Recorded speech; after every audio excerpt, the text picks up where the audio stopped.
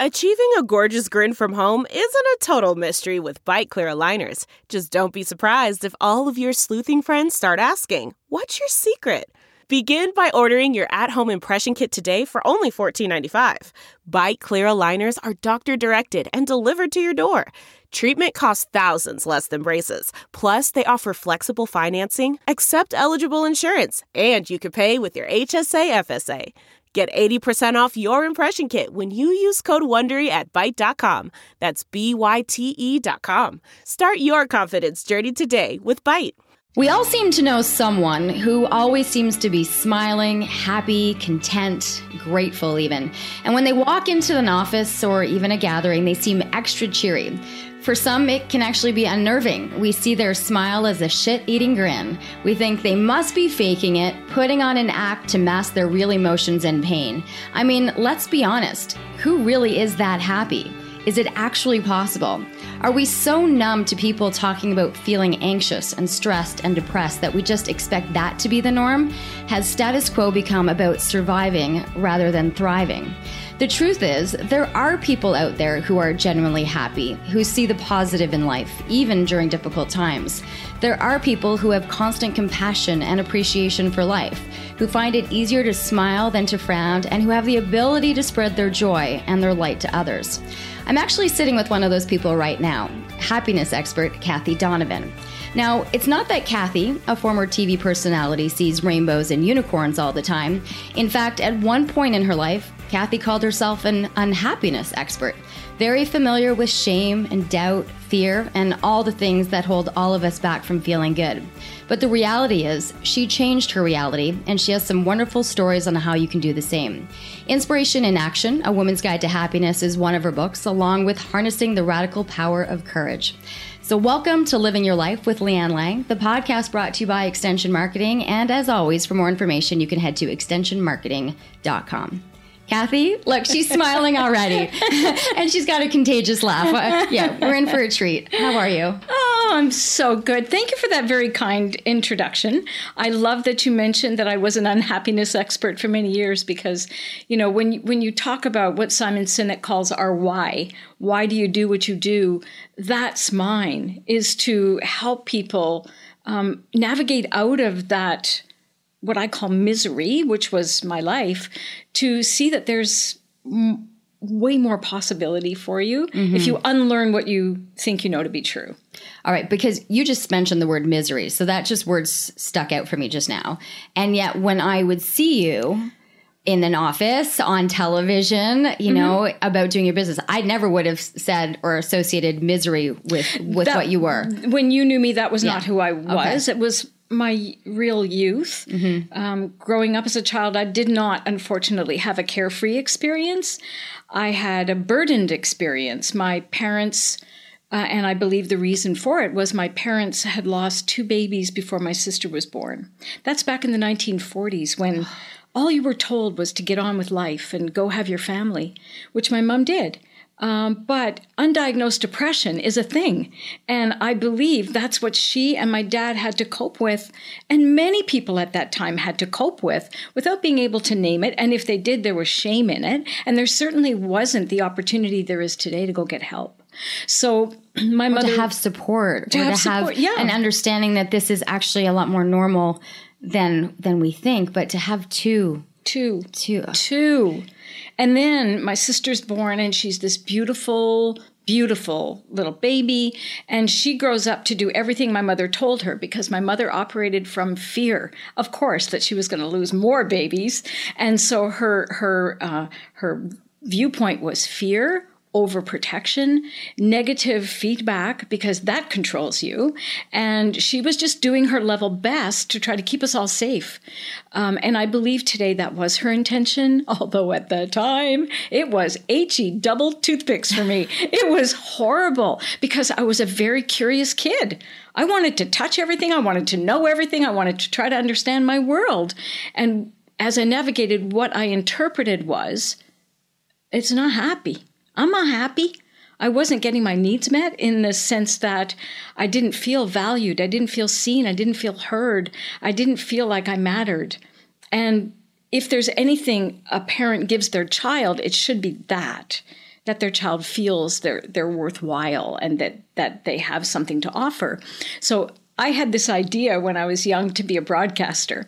My father worked in public relations for Canadian Pacific Railway, and all the people he hung out with were alcoholics because that's what they did. All the media guys came to these gatherings because there'd be free drinks. My dad was right in there with them. And to palliate his pain, that's what he did. So he was an alcoholic. So that's the kind of culture I grew up with, a mother who was terrified and so was not very nice. And then my dad, who was the sweetest man you've ever had the opportunity to meet, but was suffering. So he palliated with alcohol. And us 3 kids trying to figure our way through life, so when I got to be a teenager, I looked for love in all the wrong places. I didn't feel good about myself. I had 0 self-esteem. It was when I really got into what I felt was my calling that I couldn't tell my family about because they didn't support it. My parents didn't want me to go into broadcasting because you're going to be an alcoholic is what's going to happen.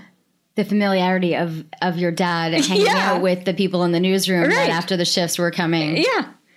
So, no, you're not going to be a broadcaster. That's a bad idea. You're going to be a secretary. And not that there's anything wrong with being a secretary, but I had a burning desire to share with other people that they're not alone. I felt so alone as a kid. And the one gift I should mention that my parents gave me they gave me many gifts, of course, but when I was about 8 years old, we were living in St. John, New Brunswick, and one of my dad's colleagues who worked for a radio station was starting a children's radio program. And she said, would your daughter like to be part of it? My father said, well, yeah, because she has no self-esteem. So I went to this radio studio, not unlike this place we're in today, with no windows to the outside, where we told stories and we sang songs, and we were paid in candy at the end. What 8-year-old wouldn't thrive there? So, but also it was that idea that I was seen, heard, valued, and appreciated for my contribution to the show. And I got to award a babysitter a watch because she helped kids get out of a house when there was a fire while she was babysitting. So I learned about public service. I learned about recognizing when people do the right thing. I was 8 years old, and it planted a seed that really I had to be courageous, but started my broadcasting career because I wanted to do for other people what radio did for me. I wasn't alone, and I wanted to help other people see the same thing. Okay, but you're 8 at this point. You're 8 years old, having this experience, and I'm still thinking that you still had 8 to 18. Till 24 that you're still home. Was when I sort of started in broadcasting. I couldn't tell anybody what I wanted to do because who would think I'd be able to do that? I was always told I was not smart because I was so emotionally mired with all this emotional baggage in my family. I wasn't even a good student. I couldn't learn because I had too much in my brain about what was going on in my life that I couldn't share with anybody. Because the other thing my family was all about was there are home secrets, and then there are things you just don't tell anybody ever. And that was...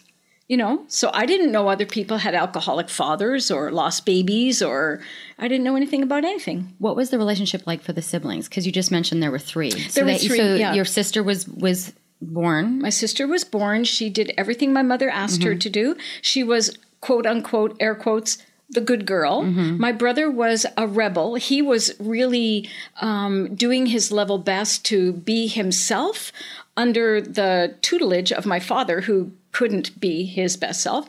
And so my brother had some challenges with especially my mother, really tough time. And then none of us really were like tight. It wasn't like we were all, because we all had our own baggage. Right, but sometimes you feel it's almost like you're able to form an alliance, right? Oftentimes you sometimes have that, right? The siblings that they form their alliance. Well, my brother and I did, because my brother, even today, my brother had, and my sister did too. My sister passed away when she was 67 or 8 years old, sad, eh? But because she had always done what she thought she was supposed to do, she didn't get the memo that you got to live your life the way you should live your life, which is another reason that I do what I do today. But my brother and I were always there for each other in a funny way, and we still are today. I feel like at least somebody saw that I struggled. Not that he could help me really, but at least just seeing me and me acknowledging it. Yeah, there was a pain, there was some suffering behind the facade a little bit, right? Yeah. So you get through high school despite not being the strongest student. Well, the other gifts my parents gave me was they sent me away to convent. What? So I went to the convent. I know. I did not read up on this. You went to a convent? I went to Queen of Angels Academy, and I lived there during the week because I was such a discipline problem, and I failed grade 8 because I was not a good student. And my parents said, okay, that's enough. Like, we got to do something. So they shipped me off to the Sisters of St. Anne. Thank God they did, because I like to say I was raised by nuns. They helped me turn my life around and become a leader instead of a follower, which I was when I was young, because I had no true north. Was there a nun that had an impact on you, or that softened? Just got the shivers all the way up and down my body. Sister Rosalina, my grade 10 English teacher, saw something in me. And some of the other teachers would be just critical of my lack of ability, where she helped nurture and helped me feel like I had something worthwhile to offer.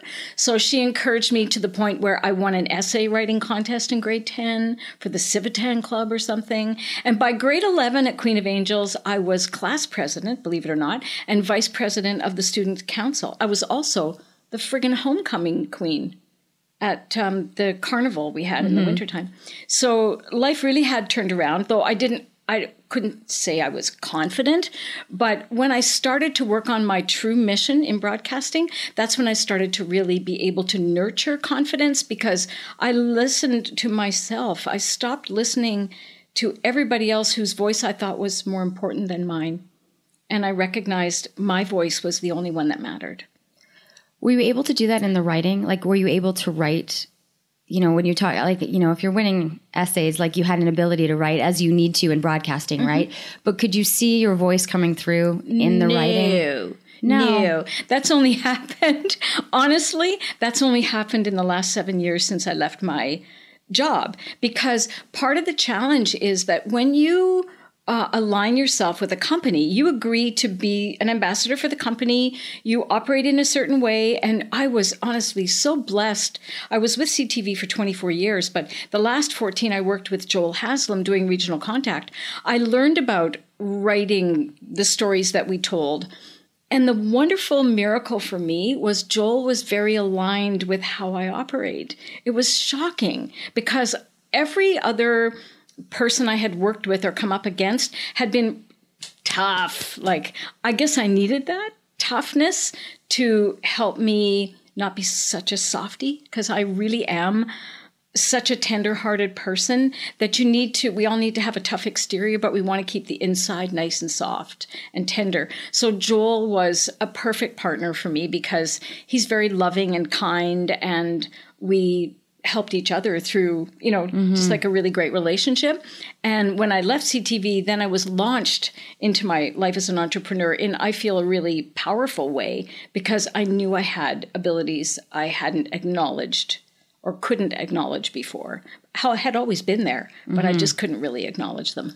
But it wasn't like it was an overnight, leaving the world of broadcasting, and then there was an immediate, like, okay, I've got this whole other life that I'm ready to. There's a transition. And we were talking before, we came on after 20 years of me working in the broadcasting.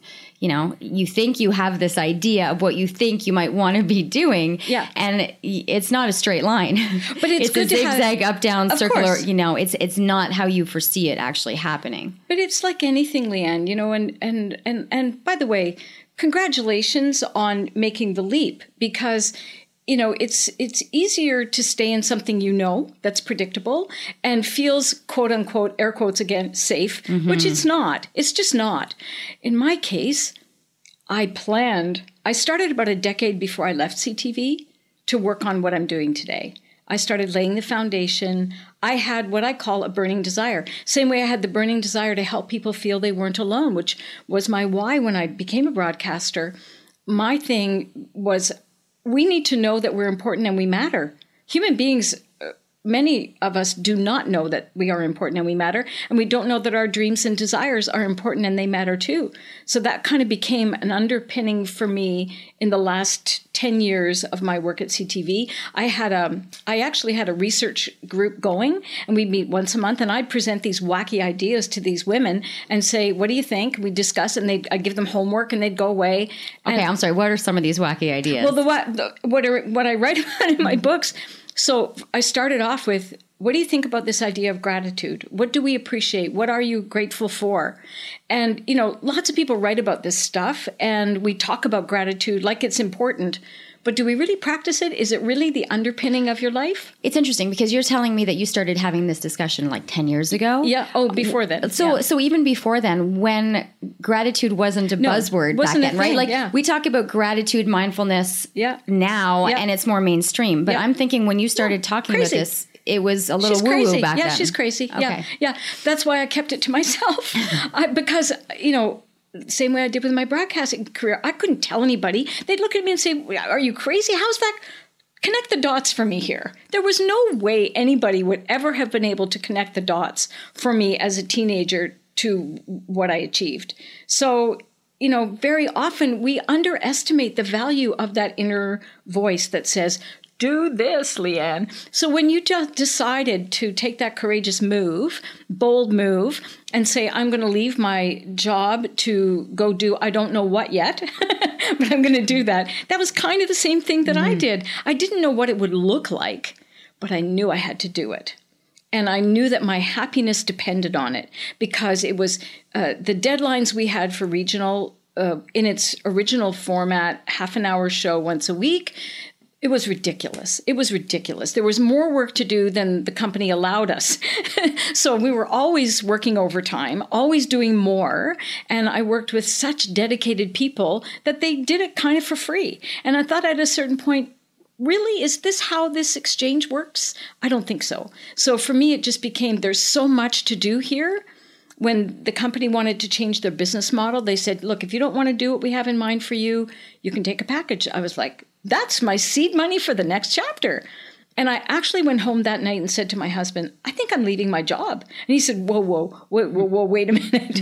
And we did the numbers and I figured out, you know what? I could, with the seed money, at least get started to figure out what was happening. And you're quite right. It is, with all the best of intentions, we think, oh, that's easy. I've got a following. I've done this for years. This is going to be a no-brainer. Plus, everybody needs what I've got. And that's, to me, today is the most laughable piece. It's that sweet naivete that gets us as entrepreneurs to embrace the idea that we can work for ourselves. Then the hard work begins. Yeah. When you have to get clarity about what the heck are you doing? What are your values? What's your vision? What's your mission? Who's your ideal client? And then to start to serve those people with your values in the best way you can. And when you work alone, it's hard. Well, especially when you're used to working with a group of people, right? You had Joel, you had, you were producing, you had camera people, you had editors. Yeah. It was a group project. Team effort, it was a team effort. And then you go and you're sitting, you're sitting by yourself. Yeah, this is fun. Yeah, this is fun. So it's taken me, this is year 7. And I feel that, not 1 second has been wasted. And if I have any advice for you, year 2 into your adventure, no time is wasted. It is really a process in a way. I like to think of it as a winnowing, because you start out with all these options and ideas and, great ideas. And then you have to sort of choose one and start to work on that one thing. And if that's the right thing, it'll show up for you. Right. And if it's it's not, the problem is when you start on other projects and you go and you get into it and you go, this doesn't align with me. And so it's like you put the effort in and then you go, no. And then you start backtracking and then you go a different way. And then it's like, this still doesn't align, and you backtrack. It's a very difficult thing. And the thing is I was watching what you were doing and looking at how it, it's tough when you do the comparison, right? Because you never know where other people are in their journey, right? Yeah. But we get stuck in that. And I'm sure you've dealt with a number of people now who get stuck looking at a social media or looking at what others are doing in comparison. And it is overwhelming what's thrown at us to try to stay. You can get up in the morning and do your gratitude journal and be positive, and then an hour later you're scrolling through your Facebooks and your social media, and it's like all of a sudden it's like every little piece of it's just like it's like this balloon that just deflates, right? Okay, so this is a great opportunity for me to share a very important lesson with you that I've had to learn, and it's coming for you, I promise, but it may not be there today in clarity. This whole comparison game is very tempting. until you find your lane. When you find your lane and what your thing is, your values, vision, mission are clear, you're attracting business, things are aligning with who you are, because now for you, same as for me, it's about alignment, not ambition. And the concept of comparison sounds like ambition to me, and it is the thing I'm very allergic to, because what's aligned for me may not be aligned for you, or even somebody who's in the same stream of business I'm in. Everybody has their own thing. There are so many voices in the choir I'm in. It's hilarious, but we're all different. And that's the beautiful thing. I have no competition because nobody can be Kathy Donovan. I have my own thing. I got my own why. I got my own audience. I got my own stuff. That's why I'm happy for people now. I'm so happy for them to have found what works for them.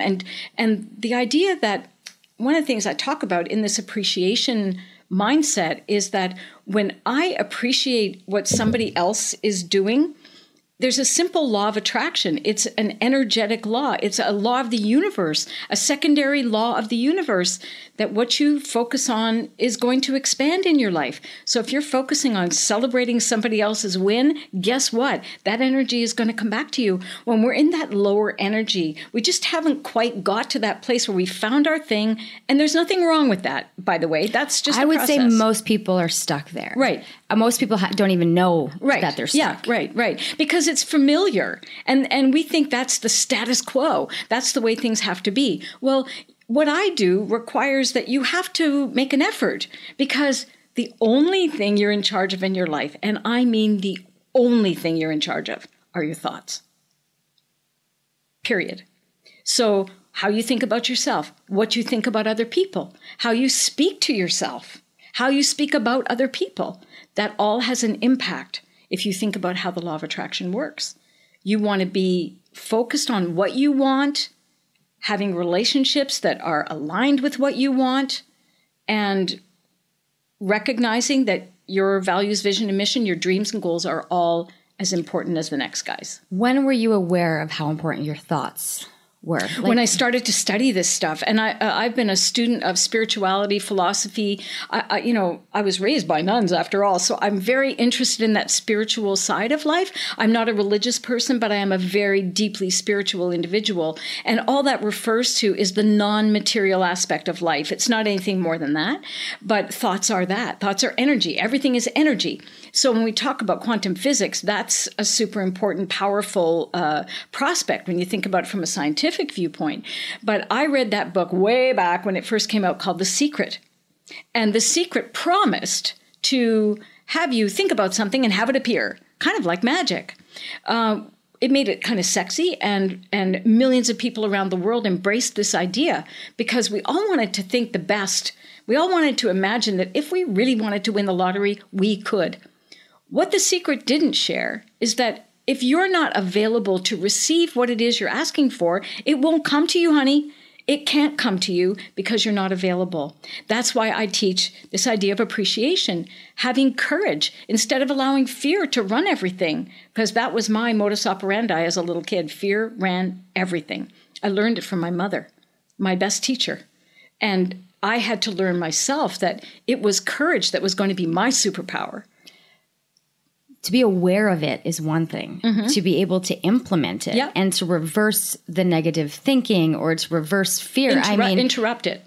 Don't reverse it. Just interrupt it.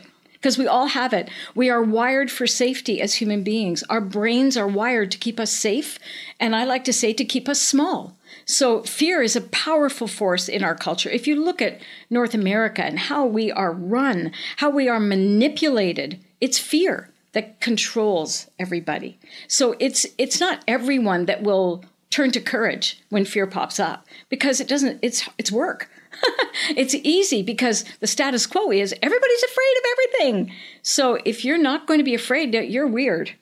But that's the way to interrupt that pattern so you can have a better life and so that you can grow and expand your possibilities. You have to be courageous. We're going to come up with a number of different words because we've had fear and courageous and spiritual. Mm-hmm. When I introduced you, I had happy, right? Yeah. You had this happiness expert. How did that, evolve in itself? I mean, you're starting 10 years ago, more than 10 years ago, having these, sessions with these women in, in dark alley and throwing out these ideas. But how did it all kind of come around that happiness expert would become almost that title? This podcast is brought to you by Extension Marketing. They are a new breed of marketing agency that acts as your virtual marketing department, designing and implementing cost-effective marketing strategies that will grow your business. I can speak to this personally, as I've been using the Extension Marketing team to help me launch and grow my business. Founder Pat Whalen has been a lifesaver for me, a genuine coach, guiding me along the way into uncharted territory. Tell them you're a friend of the show and receive a free 1-hour consultation. Check them out at extensionmarketing.com. Well, so I'll define what happiness is for me, and that might be helpful. My happiness is not dependent on anyone or anything outside of me. Happiness is an inside job. You've probably heard that said before. And it's reliant on how I manage my thoughts, and it's reliant on how I operate as a person. So the bottom line of my life is appreciation or gratitude.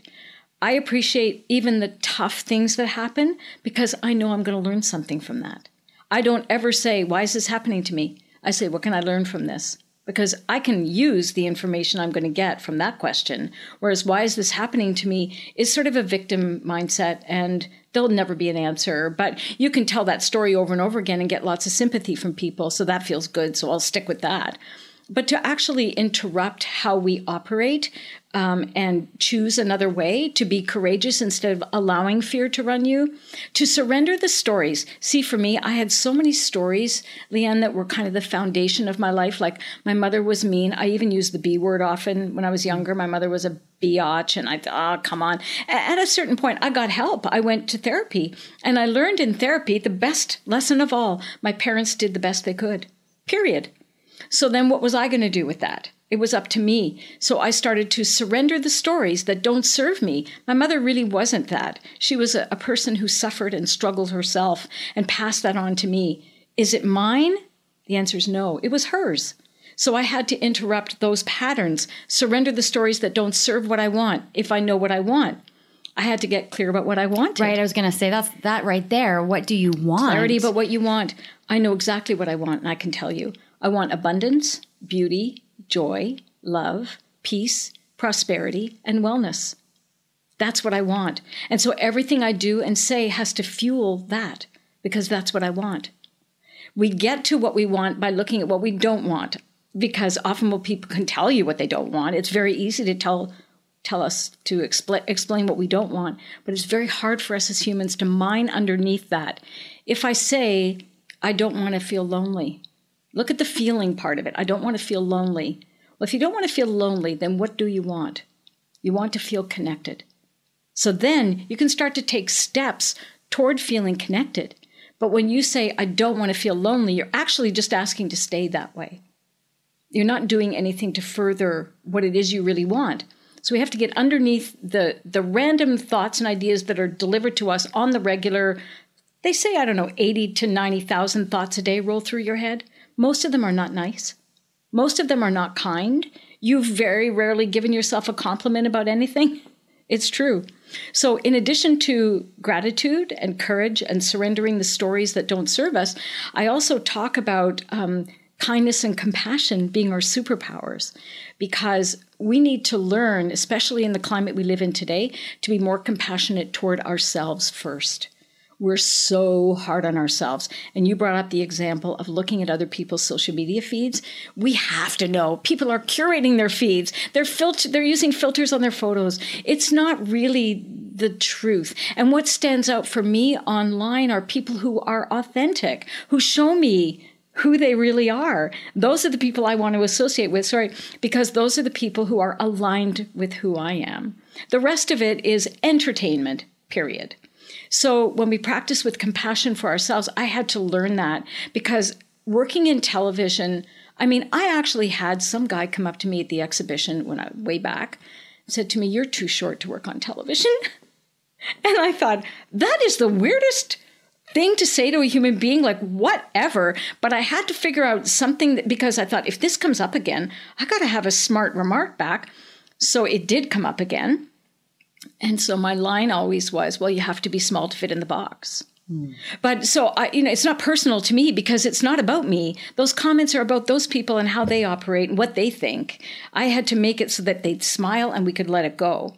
So practicing compassion for myself and then everybody else. That's key.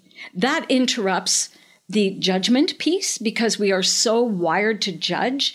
I used to be really good at all these things, by the way. I was really hard on myself. I could judge other people very easily. And now when it pops up, I interrupt it and I go to compassion. Can I ask how you interrupt it? You've mentioned that word. I interrupt the thought. Yeah. Right? And so, I've talked a lot a bit on this podcast because about probably like 8 months ago now, I started meditation. Good for you. Because it was like, and that has been the game changer for me, right? But when you talk about interrupting your thoughts, a lot of this comes back to coming back to the awareness of the thoughts. So when you say, interrupt, how are you doing it? So how are you telling your clients and people that see you to do it?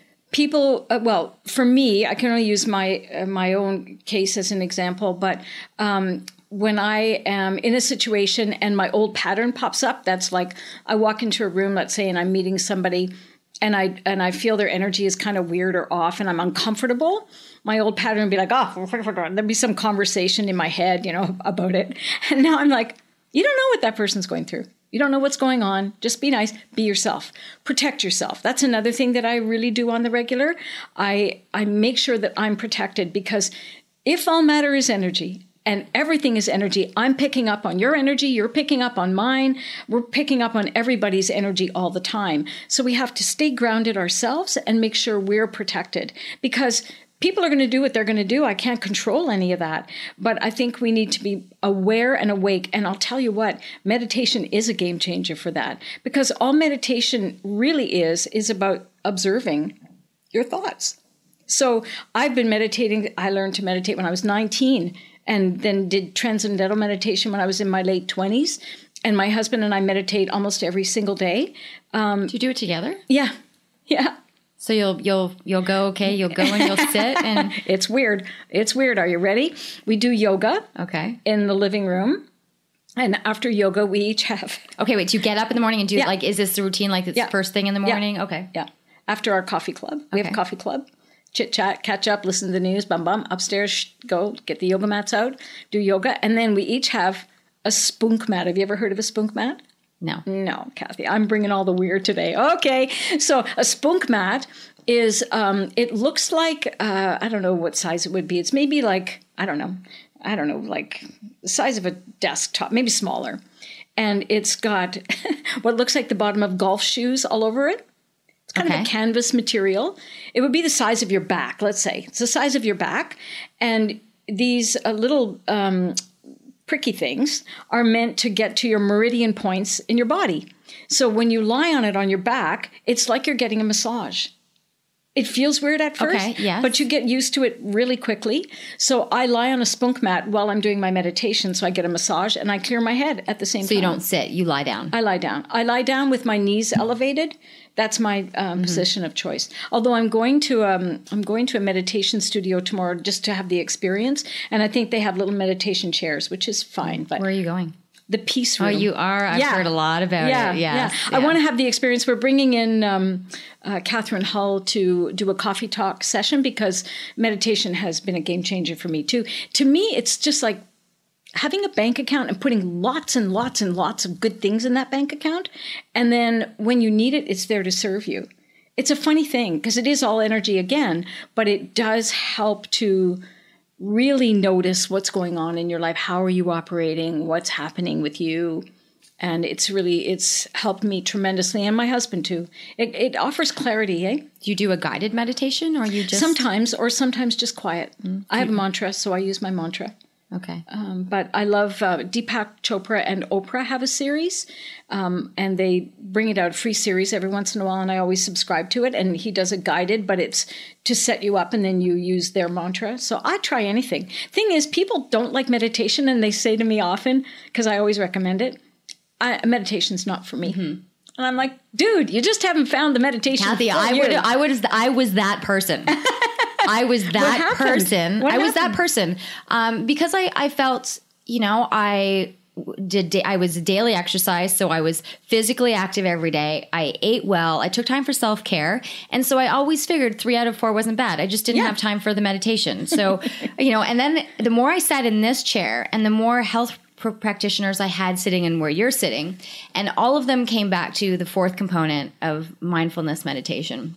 And I figured, I've got 3 out of the 4, but something's missing. Mm-hmm. And now if someone were to ask me, I would probably put that as the number 1. Can I have a hallelujah? Right. And it took a while. Yep. And I was very much of the, I don't have time for this. Mm-hmm. And I was very much of the sitting down and in my head for probably the first month, sitting there going, why am I doing this? Mm-hmm. I don't know how to do this. I'm not doing it right. I'm wasting my time, and it just, I just stuck with it because I knew I needed to shut off, as you mentioned, the thoughts in my head, which were full of negativity and were keeping me up. And so I was getting up in that witching hour between 2 and 4 in the morning when your brain is just, it's on fire. And I was desperate to shut it off. But the meditation allowed me to do that. It allowed me to focus on the breath and to be able to come out and let the emotions and the feelings go, right? Because I was going through, as you were mentioning, going down certain paths and going, this doesn't align with me, and that stomach and the alignment. So the meditation has been, and I will continue to say it, has been the game changer. Yeah. And it's finding what works for each one of us, because look, if it was that one thing suits everybody, we'd all be wearing the same pants, and that just doesn't make sense. So we all have to find if maybe it's walking in nature that's best for somebody. Maybe for me, it's lying down on my spunk mat.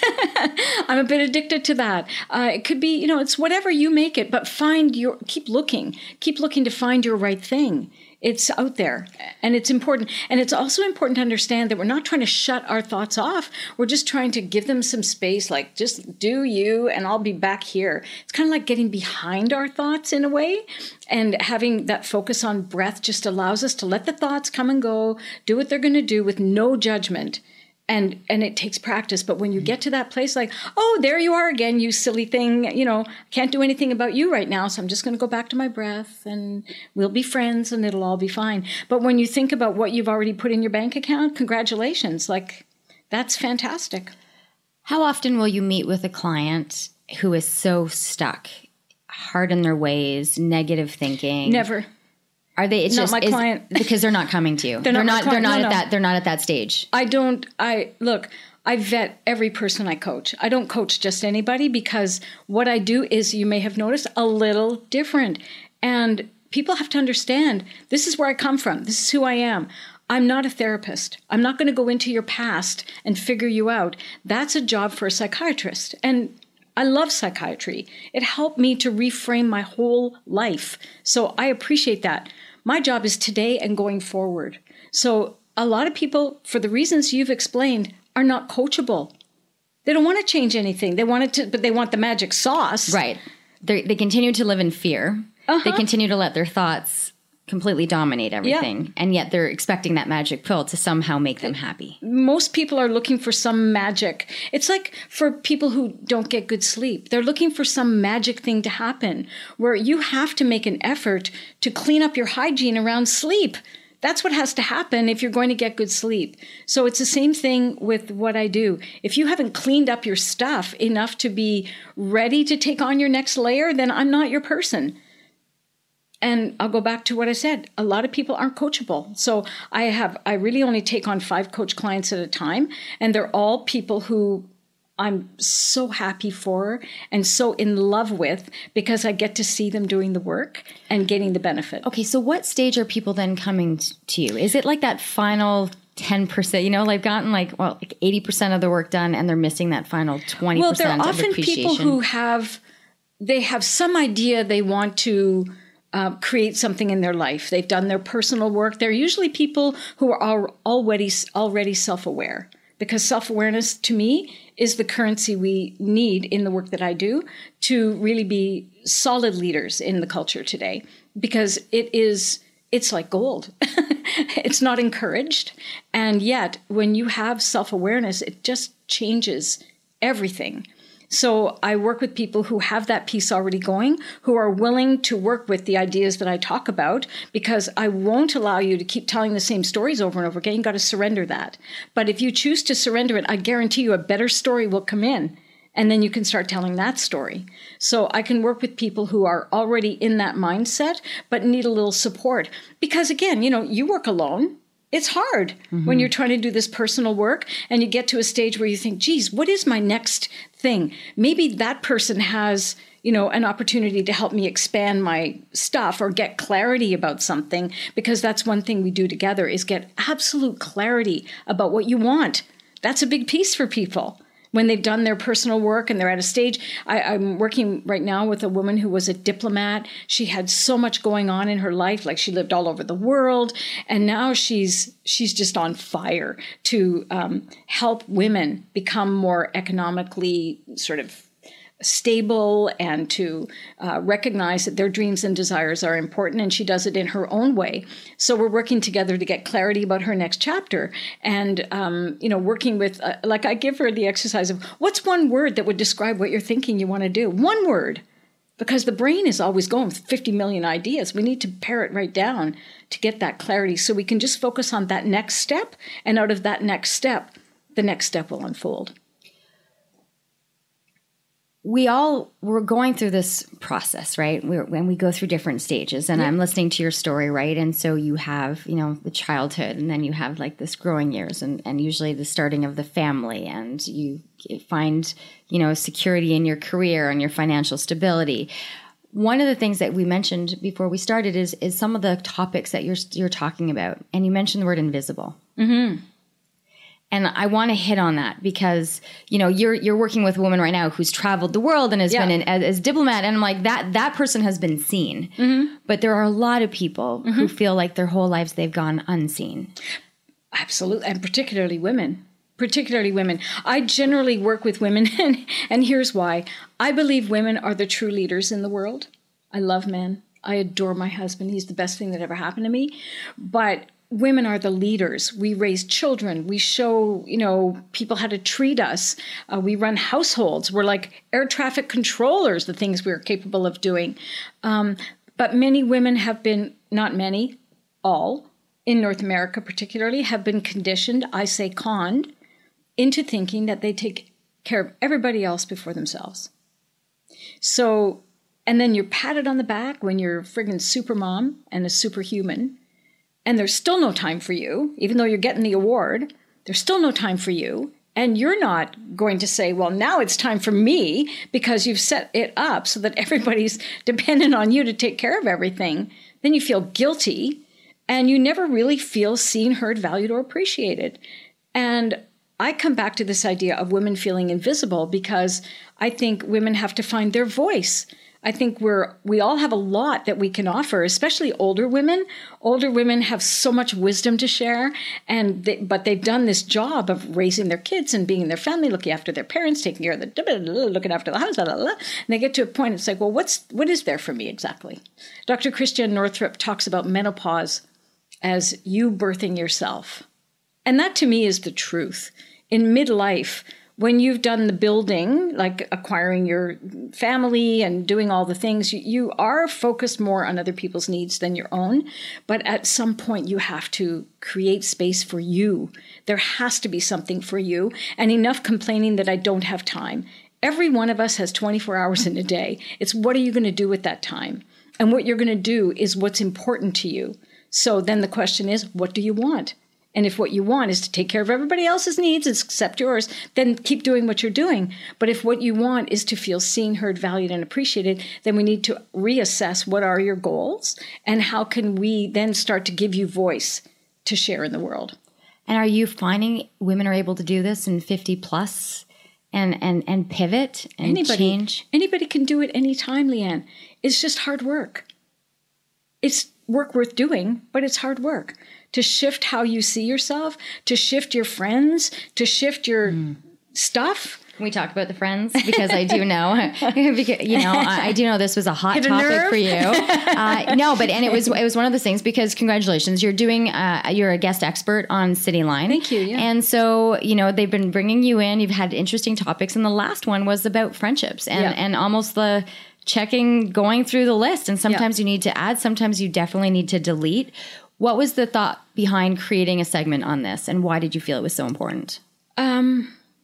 Because it was something I had to do, and I did it, and it was hard, and it was work worth doing, because the way I did it and the intention I did it with was, if we talk about surrendering the stories that don't serve where you want to go, I had friends I'd known for decades and decades and decades.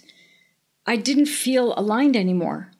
I felt like, not that I didn't love these people, but I couldn't find a way to have commonality. I couldn't find a way to feel comfortable. I was always working to kind of stay with the conversation or to make something that make it up that we had in common. It just did not work. It wasn't anything personal about anybody else. It was me. I was growing and I was moving into a different situation. So the old situations just were no longer aligned. So I made a decision that I had to just kind of move on. And it was very difficult, but it was of the best things I've ever done. I did it with compassion. I still do. I mean, I still am in touch with friends I'm not close to. I still love them. It's nothing to do with anything like that. But what I needed to do was to clear out the stuff that was holding me back from me attracting the friends that were aligned. And it's interesting that when I did that, and I'm going back 5 or 6 years now, when I did that over time, and the process was just maybe like I wasn't so available anymore. And you know what I mean? I just let it naturally go because I don't want to hurt anybody's feelings. It's not about that. And if I was to sit down and if anybody asked me, I would say, it's not about you, it's about me. I'm growing in a different way and I just have to do what I have to do. That's like a breakup though. Totally. Like I'm thinking like that's like a breakup, and the guy's sitting there going, it's not you, it's me. Right. But that is the truth. And even in the situations, and that happened to me on a few occasions when I was younger with men, it's not you, it's me. It was true. It was them because they wanted something else. And it's true in this case, I wanted something else. I didn't want to have to keep doing maintenance on something that was not filling me up. Here's the question though. I was making sure other people's needs were being met. I was looking after them the best I could at the expense of my emotional, physical, all my wellness. So how does that make sense? It doesn't make sense. When I let it go and I started to get back in my lane, I felt even more powerful because I was courageous and I attracted relationships and friendships that are aligned with where I am. Did you have any pushback? Was there pushback from some people? Because I'm thinking of a listener who's thinking of this and might have a friend that's toxic or not abusive, right? Not in that sense, but has almost like a control over them. Right. So I would think, that would be incredibly difficult to try to break free from. Yes, but you're just not so available. All of a sudden, I've got to go get my hair done. Oh, I'm sorry, I can't do that. Or you have to sit down with the person and say, look, I love you. I really do. I'm just growing in a different way, and I'm not going to be as available as I have been. And I'm really sorry if that hurts your feelings, because I think you're a great person, but I have to focus on what I'm doing. How quickly did you find as long-lasting relationships were dissolving in a sense of just not being as available, that you started to sense and feel that new relationships were forming, or that you had a different energy coming in? It was not that long, actually. It was not that long because my focus was different. If you go back to this idea that your thoughts are creating every thought you have is creating something in your future.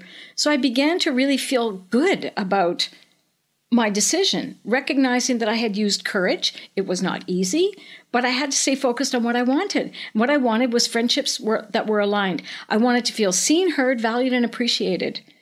And I wasn't feeling it in those relationships. I was feeling like I had too much work to do all the time. So I couldn't just be myself and period. So, and it's not anybody's fault. It was just the way things grew, the way I grew, I guess. And so it was maybe within a year, I just, I'm good. I'm good, 100%. So, and I still have those people in my life to some extent, still love them. Did you get any response on doing a segment about it on national television? Well, I had response from people who were going through it at the time, not through it with me, but were going through it themselves and knew that the person they were trying to move away from would see the segment. And I said, well, then I'm very happy I could do the work for you. Very happy I could reinforce what you're trying to do. Send the attachment email. Watch this. Look, if change was easy, everybody would do it. I call it shifting because my brain hates the sound of the word change. Nobody wants to change anything. We like safety. We like comfort. But we'd like to change others. We would wish if I could just change. Just change it a little bit. Yeah. And I love coming back to you. Imagine how hard it is to change yourself. How on earth do you possibly think you can change someone? You cannot change another person. That's why I go back to this thing of the only thing you have control over are your thoughts. So if you shift your thoughts about somebody else, it's a whole new ballgame. If you shift from always criticizing them to finding what you appreciate about them, that's a different way to play. And you'll find that it's easier. Okay. How did you break down, because I want to talk about the book, inspiration in action? This was really the start. So when you were seeing your avatar of the woman who you were writing to, what was essential for you to get out in this writing? Well, I was just bursting at the seams to share what I had learned in that research group I had with the ladies. I came up with 8 principles when I was with them, and I've shared gratitude, courage, surrender and release, kindness and compassion with you so far. And then we'll talk about forgiveness, because forgiveness is so important to our well-being. This is all, of course, still with the definition of what is happiness in my world. Buddha said that holding on to anger, bitterness, and resentment is a little like taking poison every day, expecting the other guy to die. It doesn't work. So forgiveness... I'm sorry, can you repeat that? Yeah. Oh my gosh. It's powerful. It really is. Buddha said, holding on to anger, bitterness, and resentment is a little like taking poison every day, expecting the other guy to die. And I'm loosely quoting. But when you think about that, and you think about the negative thoughts you might have if you've been harmed by somebody, and how you might feel about them, and you go over the story and you tell your friends and you talk about it in your family, you talk blah, blah, blah, blah, blah. You're just taking poison every day, expecting them to be suffering.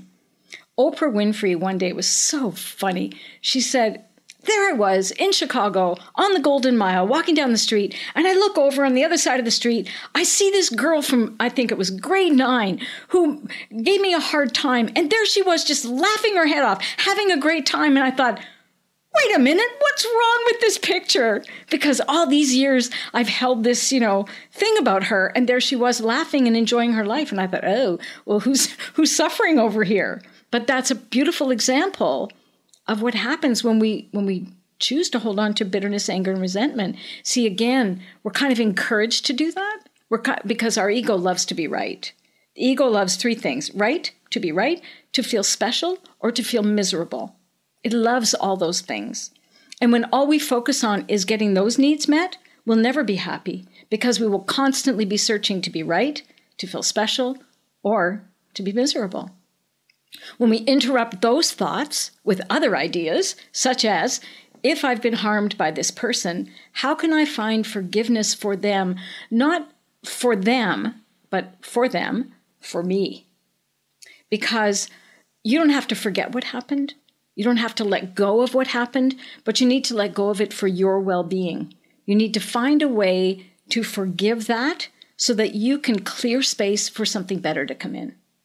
They talk about, I've heard this a few times, when kids have been murdered or killed in some situation, and the parent will say, I forgive the person who did that. And you're like, how can you forgive that person? Well, because I don't know what was going on with them. And me holding on to that is not bringing my son back or daughter back. I have to forgive them in order for me to find some peace. And that's really what it's all about. When I was about 8, right around the time that I did the children's radio show, I was molested sexually by the paper boy. And it was a horrible experience for an 8-year-old who ultimately thought it was I thought it was my fault. I thought I led him on. I thought I was 8. Anyway, so that impacted me through my life until I realized that was a kid who didn't know. He was doing whatever he did. And I found forgiveness for that person in the relationship that I have. When were you able to talk about it when I went to therapy, I talked, because I didn't even tell my parents. I was filled with shame. Of course, that's what happens. Filled with shame. And I felt like it had been my fault. So, but when I went to see a therapist, I told him what happened, and we reframed it in that, I was a child. It really was, I was an innocent victim of something. And I had to forgive that person in order to really find freedom for myself. So that to me is like a perfect example of why you let it go, because I don't want that story impacting my happiness in any way. It has no because place. it did for many years. Yeah, because I didn't know any better. And that's the thing. Maya Angelou said, when we know better, we do better. When we don't know better, we can't do better. And that's why nagging doesn't work in relationships. That's why we don't need to nag. People know what's going on. But when you're just like, that's just like, if they don't know better, they gotta figure it out for themselves in order to do better. So you could have a conversation, but nagging, not so helpful. I'm like a sponge right now. I'm like just soaking, and how much forgiveness though really plays. It wouldn't have been my top topic when you're like happiness, and then on the other side of that equation is forgiveness. Of course, but think about what I'm saying. Happiness is inside me. It isn't dependent on me going to Disney World or winning the lottery. It is about how I operate as a person. It's very serious business, actually, happiness. But when you put all these pieces together... Well, of course it is, because people will pay a lot of money to find that magic happy pill. Right, like you talked about. That doesn't work. Right, but I mean, we see this as it's like this gold, the pursuit, like this trophy, right? At the top of this, and there's like the light shining in on it, right? And we'll risk drugs, sure, pleasure, all of these things to be able to think that that's going to bring us. And that's to that how level. we're wired. That's why I talk about constantly interrupting your thoughts, because science now tells us that we build new neural pathways in our brain by interrupting the thoughts and creating a different way to go. So I've had to work hard to do this, as you can tell, but I feel so rewarded in it, because finding forgiveness is... All of these things I'm telling you are superpowers. Forgiveness is your superpower. You have it. You're just maybe not using it because it's easier, and you're told it's okay to be resentful. It's okay to be angry. It's okay, and I'm talking chronically. Like, I think complaining is actually a very good thing, because complaining, like temporarily, shows you what you need to look at. It's really just saying, I need to shift something here. But when you're a chronic complainer, or you become a toxic person in a relationship, that's just not helpful. That's not helping you, and it's not helping me as your friend. I just become a repository for your garbage, which is not okay. And then if you think about the person on the receiving end in a toxic relationship, you're being victimized by that too. So you need to find your voice. Going back to your piece about being invisible. When we're not standing in our truth, we are being invisible. When we don't recognize our value, when we don't see that we are important and we matter, then it's okay for us to feel invisible. But we need to be bold in this climate today. We need to stand up in our truth. So we've got forgiveness, and then the last piece I talk about is having healthy boundaries. So once you go, these pieces all go together like Lego. No. So the last piece, having healthy boundaries, once you've created all of these shifts, you put boundaries in place to protect the gold that you've mined for in your life. Because when you're a person who is appreciative and all the things, you talked about, somebody walking into a room, bringing in their good energy, and people saying, oh, yeah. I mean, you got to be careful, because people will look at me like, what are you on? Or why? What's that? Or they don't take it seriously. That is about them, by the way. I don't take it personally at all. But I have healthy boundaries so that I protect myself. You can't go across that line with me anymore. You used to be able to. You could walk over me anytime you wanted. But now I recognize my value, and I realize I'm not available for that anymore. You can't disrespect me. I won't tolerate it. I may not say it to you in the moment, but we won't be having another conversation. So you just have to have protection. That's what I was talking about with respect to friends and editing your friends list. It isn't about eliminating friends. It can be friends that you stay in contact with, but you just put a boundary in the relationship, and there are certain topics that you won't do. I remember being in a conversation with somebody not long ago, and the conversation got into kind of a gossipy thing, and I just said, I don't know where it came from. I said, I can't have this conversation. And I thought, well, good for me. We stopped, we readjusted, and we kept going. Mm-hmm. But that person knew I'm not available to do that, because what I learned, and I used to be really good at gossip a long time ago, I was really good at it, it's poison, and it harms the person you're talking about, and it harms you too. So I don't want that for anybody. I want abundance, beauty, joy, love, peace, prosperity, and wellness. Gossip isn't in there. So that's where my boundary is. I'm very careful about protecting what I've done to mine for my own happiness. So those are the things really that comprise happiness for me then. And courage being one of the things that we need so much of, because we're not fed back in our culture that doing what I've just described to you is a good idea. So I wrote a book about courage, and I included stories of about 25 other people talking about their experience and how they rose, how they survive, how they thrive with courage. The best place to find the books would be where? Well, I'm just in the process of, because I printed them myself. I'm a self-publisher. It was the craziest ride ever. But Amazon is my new best friend. And so I'm just, my first book is now available in print on ebook. It's also on Audible, my first book is. And my second will be available soon in print on Amazon, is now an ebook there. And I don't know if I'll have an Audible version of that one yet. But you can find a ton of information on your website. Oh, like yes. It is there. So KathyDonovan.com. Yep. There's some, you click on it and there you are, just like, I'm here.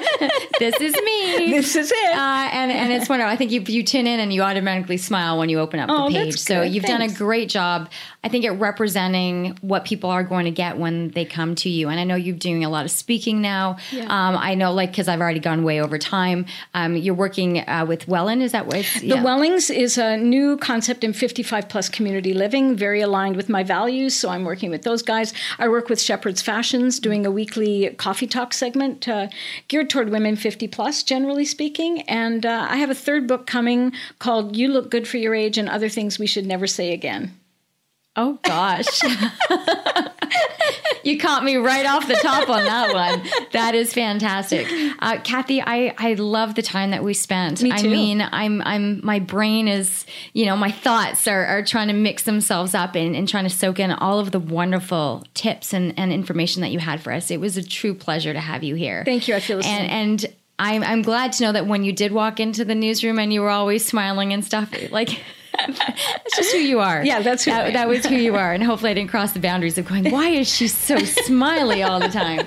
I really appreciate it. I appreciate everyone who is tuning in and listening and downloading the podcast. It's been wonderful to see the growth each and every day. So please continue.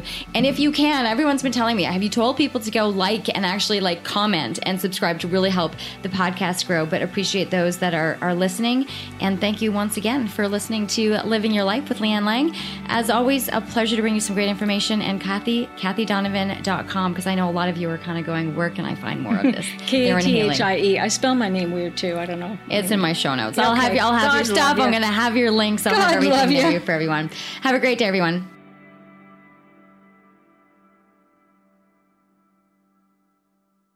I'm Jeff Woods, and I'm shining a light on music and the rock stars who make it. He just was one of those people. He stood out. He was a magic guy. He really was a magic guy. We all have faults. He had the same amount of faults as we all have. This was before Led Zeppelin. Robert was full on. I mean, he was Led Zeppelin without the band behind him. He had the hair, the jeans, the whole thing, and he was amazing. The Records and Rockstars podcast, heard around the world and yours to hear wherever you get podcasts. All the episodes from JeffWoodsRadio.com.